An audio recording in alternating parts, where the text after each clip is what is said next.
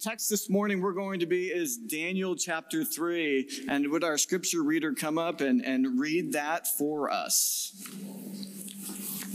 Thank you.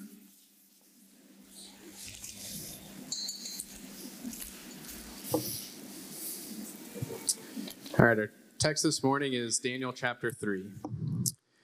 King Nebuchadnezzar made an image of gold whose height was 60 cubits and its breadth 6 cubits.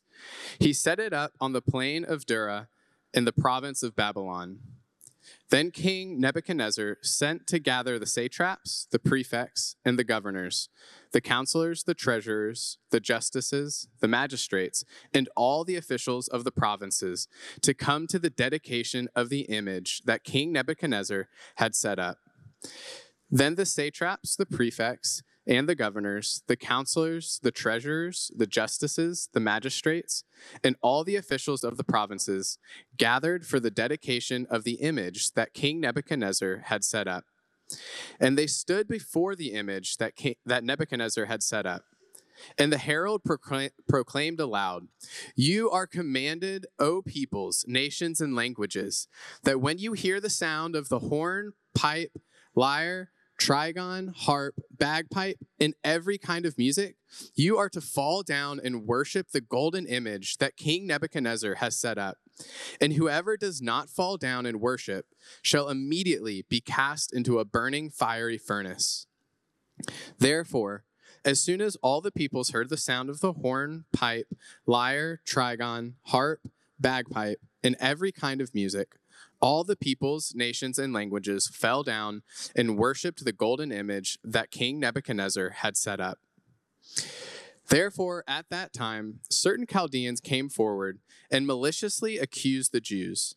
They declared to King Nebuchadnezzar, "O king, live forever. You, O king, have made a decree that every man who hears the sound of the horn, pipe, lyre, trigon, harp, bagpipe, and every kind of music shall fall down and worship the golden image. And whoever does not fall down and worship shall be cast into a burning fiery furnace. There are certain Jews whom you have appointed over the affairs of the provinces of Babylon, Shadrach, Meshach, and Abednego. These men, O king, pay no attention to you. They do not serve your gods or worship the golden image that you have set up." Then Nebuchadnezzar, in furious rage, commanded that Shadrach, Meshach, and Abednego be brought. So they brought these men before the king.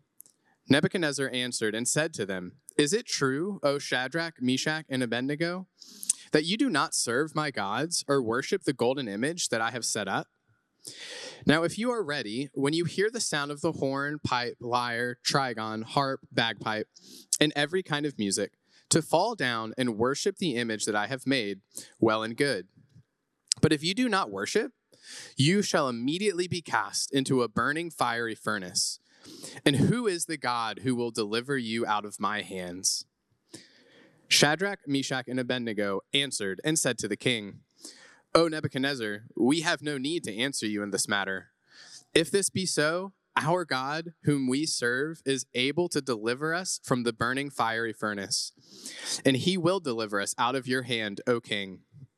But if not, be it known to you, O king, that we will not serve your gods or worship the golden image that you have set up." Then Nebuchadnezzar was filled with fury, and the expression of his face was changed against Shadrach, Meshach, and Abednego. He ordered the furnace heated 7 times more than it was usually heated. And he ordered some of the mighty men of his army to bind Shadrach, Meshach, and Abednego, and to cast them into the burning fiery furnace. Then these men were bound in their cloaks, their tunics, their hats, and their other garments, and they were thrown into the burning fiery furnace.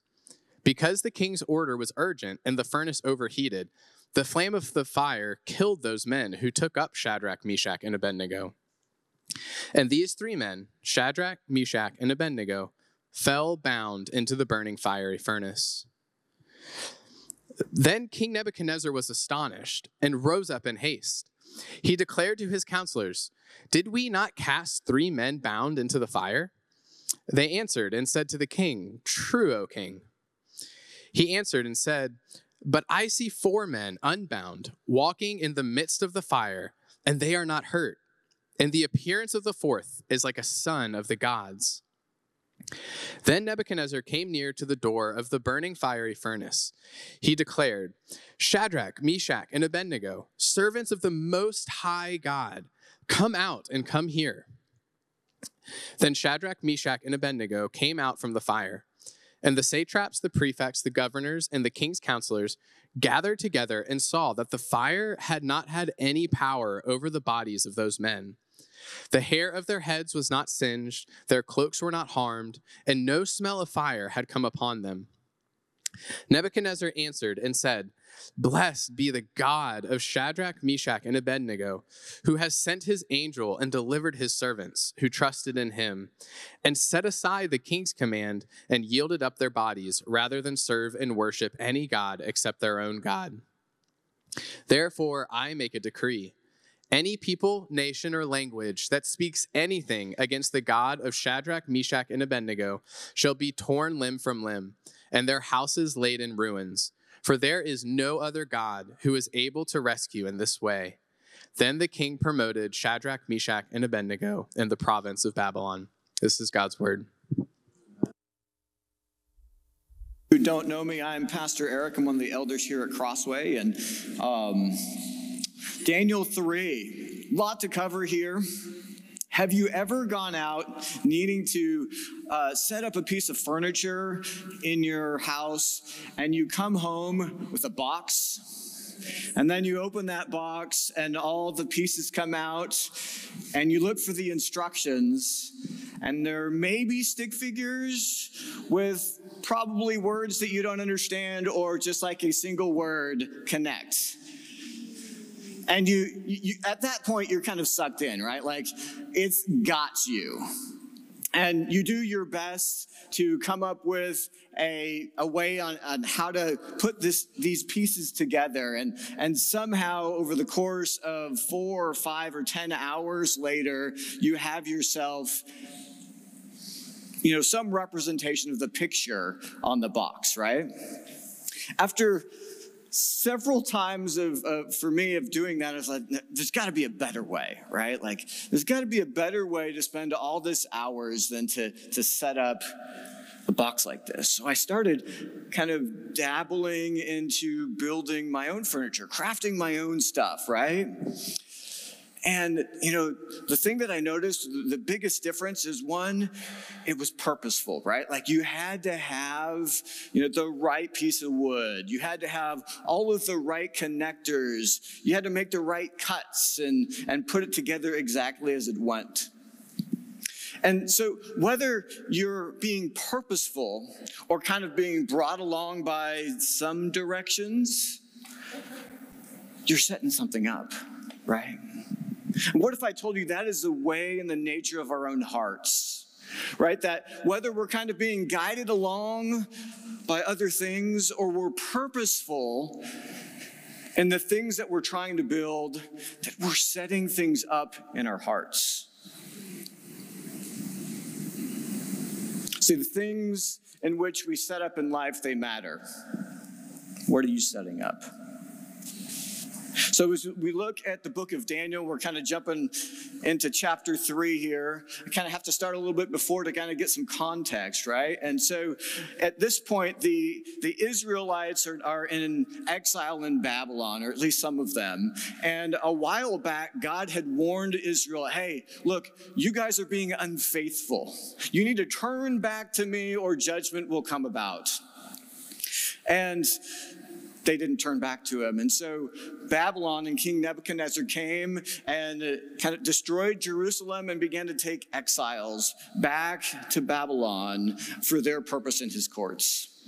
And at the beginning of Daniel has this time where it's like, hey, I don't want to eat the king's portion of food. I want to eat this stuff. that God has for me. And just bear with me, because if you give me some time to eat that, you'll notice that I'll be just as good, if not better, than the food of those who are eating your food. And the king sees, oh, okay, yeah, he is. And he kind of gives him an elevated position. And then in the next chapter, chapter 2, we see King Nebuchadnezzar have this dream.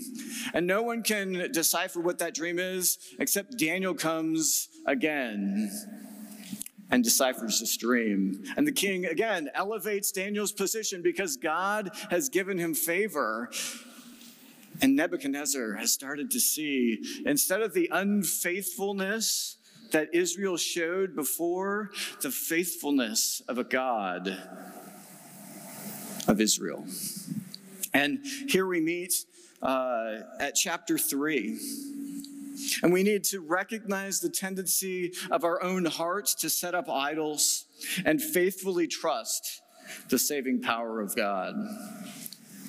So as we kind of dig into this chapter here, we're going to take it kind of, have you ever read a book and you read the beginning and then just wanted a sneak peek at the end, only to go back and fill in all the details in the middle? That's kind of how we're going to handle this today, is we're going to look at the beginning, hit the end, and then fill in the middle.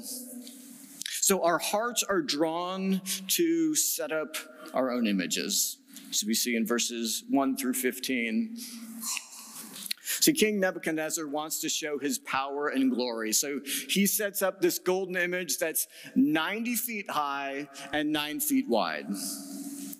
And it's glory for everyone to see. And he invites all of the people in the land, the governors, the military leaders, the provincial leaders, to come and observe the dedication and celebrate this great golden statue which he has set up. And see, as part of that dedication, we're all probably familiar with this story, right? The music plays and they're supposed to bow. We see here in the first few verses, this was an image that King Nebuchadnezzar set up.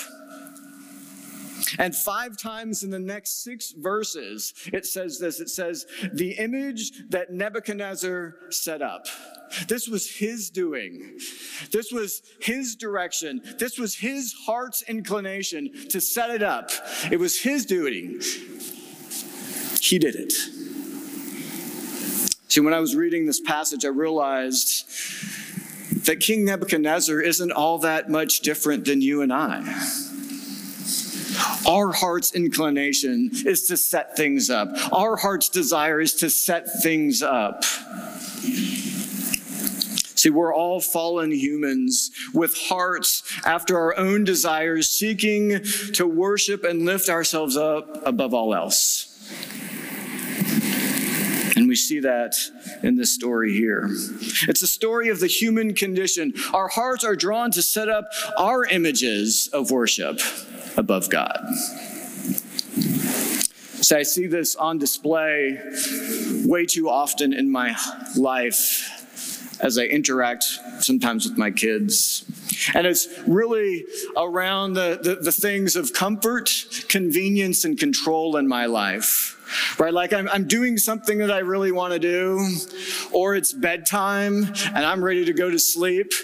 My kids always have this ability to come get me when I'm most comfortable, or at the most inconvenient spot, or when I'm looking for there to follow my control. And it's very noticeable when I'm in that state, because my response is not gentle. My response is not, yeah, guys, I got you. My response instead is harshness and how dare you interrupt the things that I'm doing. And they see my harsh responses. And we'll see here that in this passage, we see the same type of responses from King Nebuchadnezzar. And we'll see 2 areas where we often set up images in our own hearts. And the first one is in our heart attitudes. Those comforts, the conveniences, the control, the pride of our lives that elicit the greatest responses in our hearts. Those are our heart's attitudes. See, when Shadrach, Meshach, and Abednego would not pay attention to the images of King Nebuchadnezzar, he was enraged. How dare them not bow before the idol that I have set up? How dare them? Bring them before me so we can make this right now.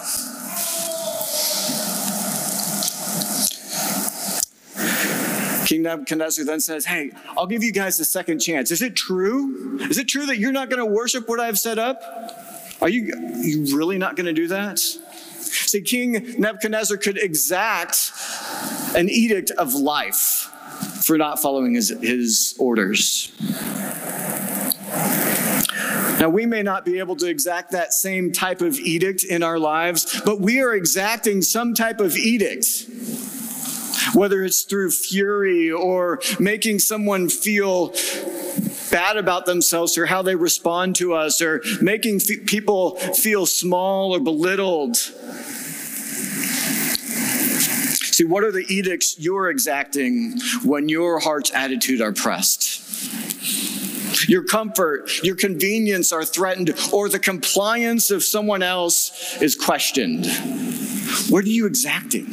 How does that look like in your life? How do you respond when your wife questions you or interrupts something that you think is really important? How do you respond to your kids when they bring about something that is not that great? Or your boss at work comes before you and says, you know what, I don't think you're doing that great of a job. And you know you're putting your full effort in. Do you see now the heart attitudes that you're setting up? The responses that are not what God would want us to see, want to have us for?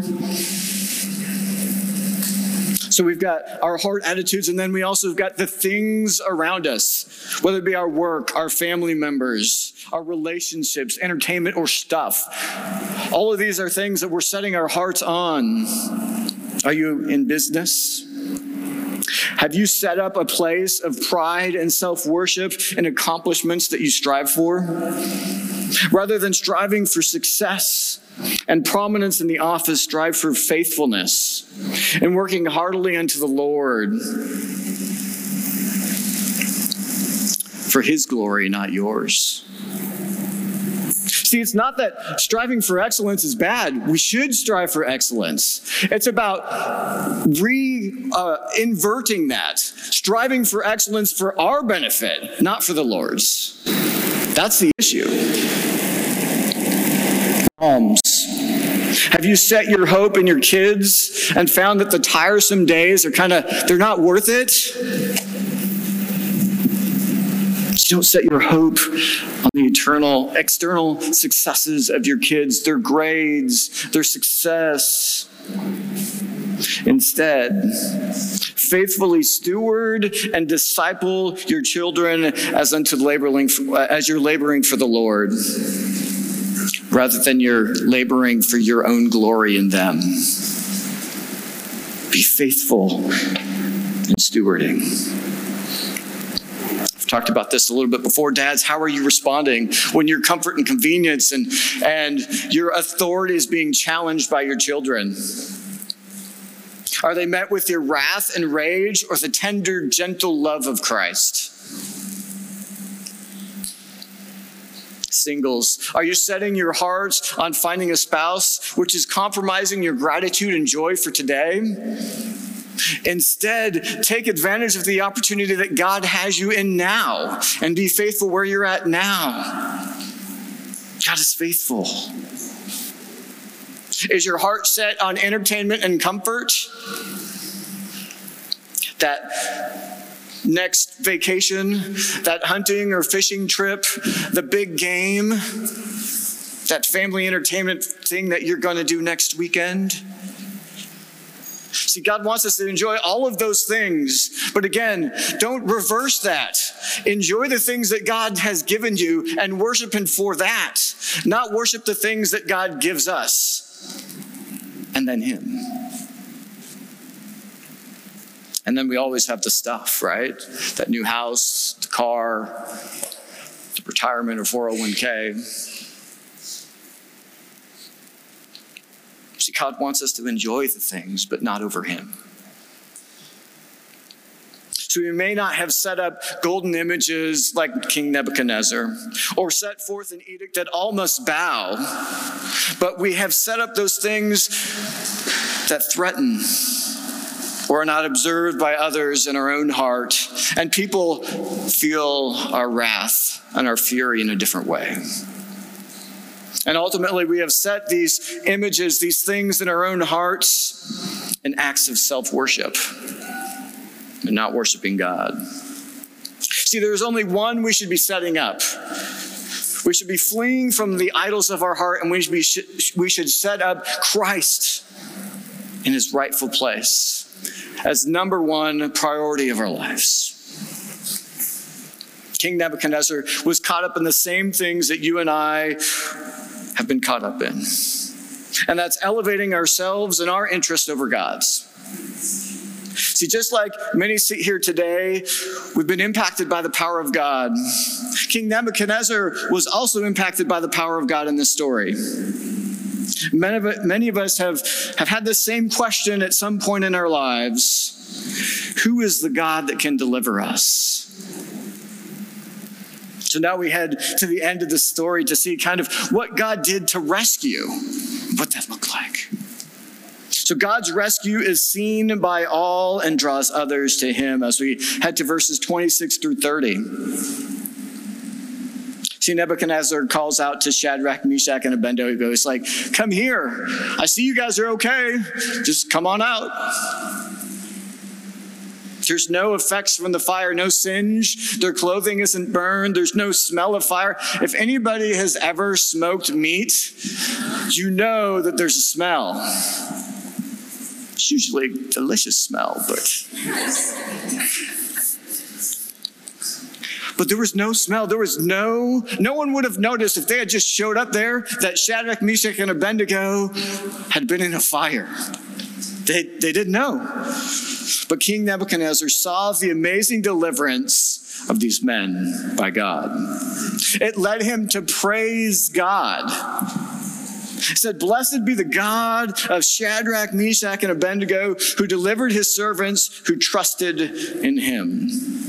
He praised the faithfulness of these men, their willingness to stand at the expense of their very lives to serve God.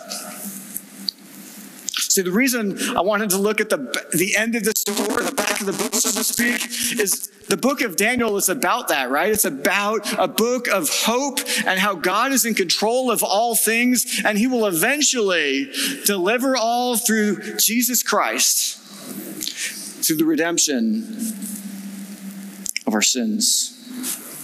And we see that directly in this passage. We see Nebuchadnezzar influenced by the power of God's miraculous work, performed in front of many, that begin to soften his heart as he sees God's power and the faithfulness of others who follow him.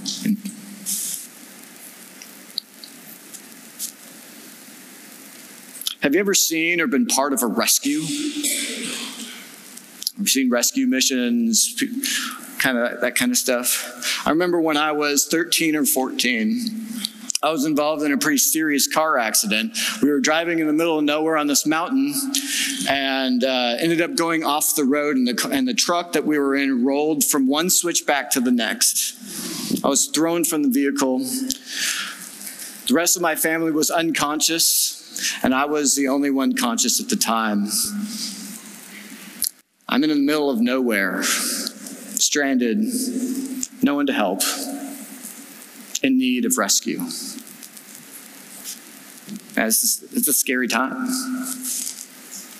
A few minutes later, by the grace of God, a couple drives up, and we're in the middle of nowhere, not expecting anyone to be there, and the rescue begins. First responders come.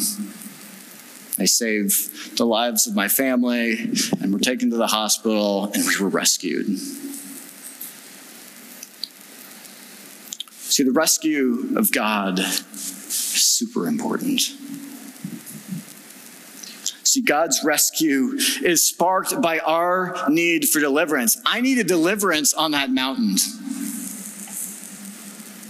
See, the furnace and King Nebuchadnezzar's response to Shadrach, Meshach, and Abednego not bowing down, it necessitated a rescue by God. See, without the furnace, there's no rescue. See, it's when we are in the furnace of our lives that we see our greatest need for God. It's in the furnace of life that God grows and shows us and others of their need for deliverance. See, this is the condition of man. We all need rescued from depravity. Romans 3 says, all have sinned and fall short of the glory of God. The rescue we need is from the sin that separates us from God. The rescue we need is from the tendency of our hearts to set up little idols instead of rightfully setting Jesus in the place of worship of our hearts. See, the worst place to be is in a place where you don't think you need rescued. So, Christian, let me ask you this. Do you need to be delivered from embedded sin in your life? Do you need to see your need for repentance for the things you have set up and draw to the only one who can rescue, Jesus? If not, look right now, he's calling. He's saying, I can rescue you. Your sin is not too powerful for me. Sin, I can free you. I can bring joy to your sorrow. I can rescue you from this or from that. I've done it time and time again. Just look to me and call out to me. I'm here. So just as Shadrach, Meshach, and Abednego needed deliverance from the fiery furnace, we need deliverance as we find ourselves bound by our sin and our fleshly desires. And there's only one rescuer. Second thing is, God's glory is seen by others in his rescuing. Are you recognizing that your furnace may be an opportunity to display God's faithfulness through your life to others? There's been, I don't know how many furnaces of life that I've been through. I've been through financial challenges and difficulty that God has rescued from me, that I've been able to share with others and encourage them. We heard a couple weeks ago from Josh Collins, who is in the furnace and has been in the furnace and shared his walk with Christ with you, and I know has encouraged others. The impact that we can have on one another while we're either in the furnace being helped by others or out of the furnace and needing help, you can't describe the importance of being in someone's life when they're in the furnace.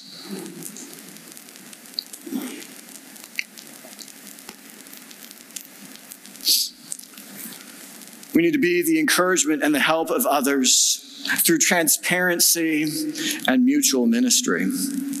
Right? If people don't know we're in the furnace, how are we supposed to get help? And if you see people in the furnace and you're not willing to help, how are they supposed to get help? 2 Corinthians chapter 1 says this, "Blessed be the God and Father of our Lord Jesus Christ, the Father of mercies and God of all comfort, who comforts us in all our affliction, so that we may be able to comfort those who are in any affliction, with the comfort with which we ourselves are comforted by God. For as we share abundantly in Christ's sufferings, so through Christ we share abundantly in comfort too." Are you always looking to get out of the furnace? Recognize that the work of God is doing and how your response is being seen by others. Share, comfort, encourage others as God works in your life. Be bold in telling what Jesus is doing, because others, just as Nebuchadnezzar saw, and all the officials that were, they saw the work that God did. Others will see the work that God is doing in your life as you are faithful, little baby step by little baby step.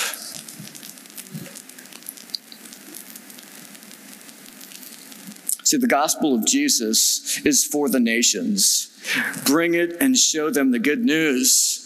Shadrach, Meshach, and Abednego were in a foreign nation, and God used their placement where they were for his purpose. You don't have to go far. It doesn't have to be complicated. All you have to do is share your life, your story, what God has done. Be bold and share your life. And if you've been through the furnace, encourage those who are in it now. It's powerful and gives glory to God and motivation to get through. For the non-Christian, if you're sitting here this morning and you've seen the faithfulness and the power of God as he has delivered others from the furnace, it's not by accident. God wanted you to see that. See what God can do and grab a hold of it for your own life. It'll be worth it. So we've seen that we set up our own images and the impact of God's rescue and deliverance.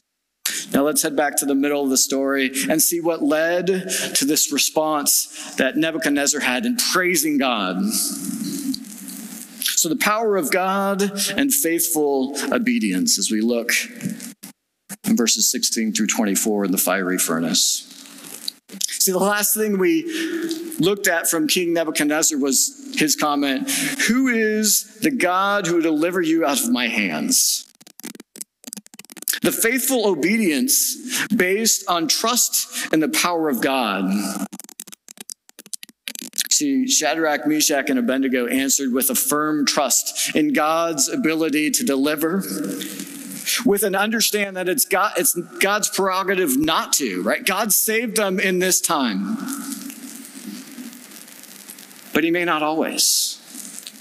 But they trusted that it was worth giving up their lives if that was what God had for them.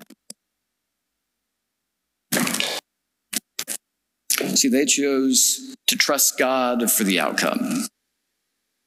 And then we see King Nebuchadnezzar's expression. He was enraged when they did that. And he executed his edict on them and said, it's going to cost them their lives. But it not only was in what King Nebuchadnezzar thought was that it was going to cost them their lives, it ended up costing some of his mighty men of his own army's lives. He was so upset. So Shadrach, Meshach, and Abednego are bound. They're thrown into the fiery furnace.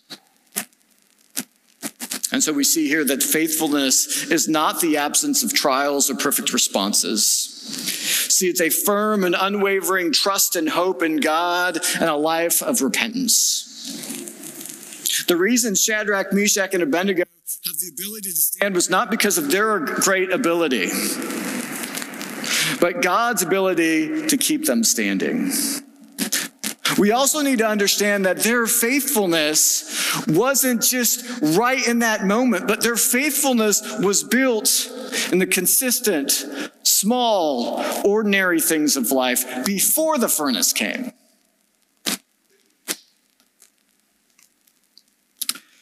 Had the great opportunity to go to man camp. It was a sweet time.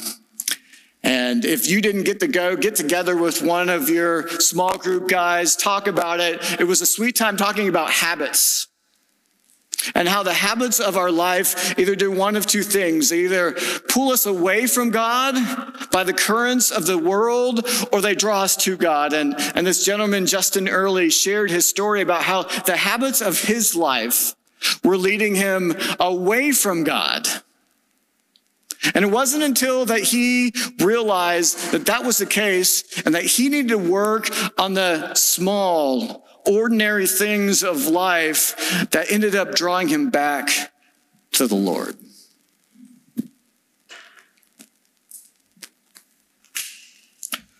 How are you readying yourself for faithfulness when it's time to face the furnace? See, this only comes by the power of God's word. The encouragement in our walk and the mutual ministry of one another, faithful small group attendance, being plugged in. Like, there's a reason why we call everyone here to small group attendance. There's a reason why we call people here to be in your word, to be in prayer, to be leading your family in family devotions. It's not just that we think it's a good idea. We do. But we know of the impact that those things will have on your life day to day. And when that furnace comes, you may not feel like you're ready. But those habits, that faithful time on Friday mornings at 6 a.m. with another dude, with another lady, become the foundation of faithfulness in the fire. Don't overestimate the ordinary. Resolve today to ready yourself for faithfulness. The furnace solidifies and refines our faithfulness, but it is built in the quiet and the ordinary before we face the furnace of life. And we see the power of God's protection in the furnace. As we look at verses 24 through 26, it says, King Nebuchadnezzar was astonished and rose in haste. He declared to his counselors, did we not cast 3 men bound into the fire? They answered and said to the king, true, O king. He answered and said, but I see 4 men bound, walking in the midst of the fire, and they are not hurt. And the appearance of the 4th is like a son of the gods. We see the manifestation of God's protection and deliverance of Shadrach, Meshach, and Abednego right here. A physical appearance of a 4th person. Some commentators say it's an angel. Some say that it's the appearance or a manifestation of Christ. The important thing here is that this is a manifestation of God's deliverance, of his protection, and of his power. See, Shadrach, Meshach, and Abednego were placed in the furnace. They were bound, destined for death, but they ended up unbound, saved by the power of God, and delivered for all to see. That's the power of God. See, the same is the case for us. Our hearts are bound by the images we set up, bound by the currents of this world, and bound by sin. However, through the work of Jesus on the cross, we go from hands bound to the rope and sin of death, burned by the deliverance of Jesus Christ. See, the reason we need to see the end is that we remember at the end comes the final redemptive work of Jesus Christ. And that we can push through the furnace of life with faithfulness, knowing what the end is. Right? The end gives us the focus and motivation of what is to come.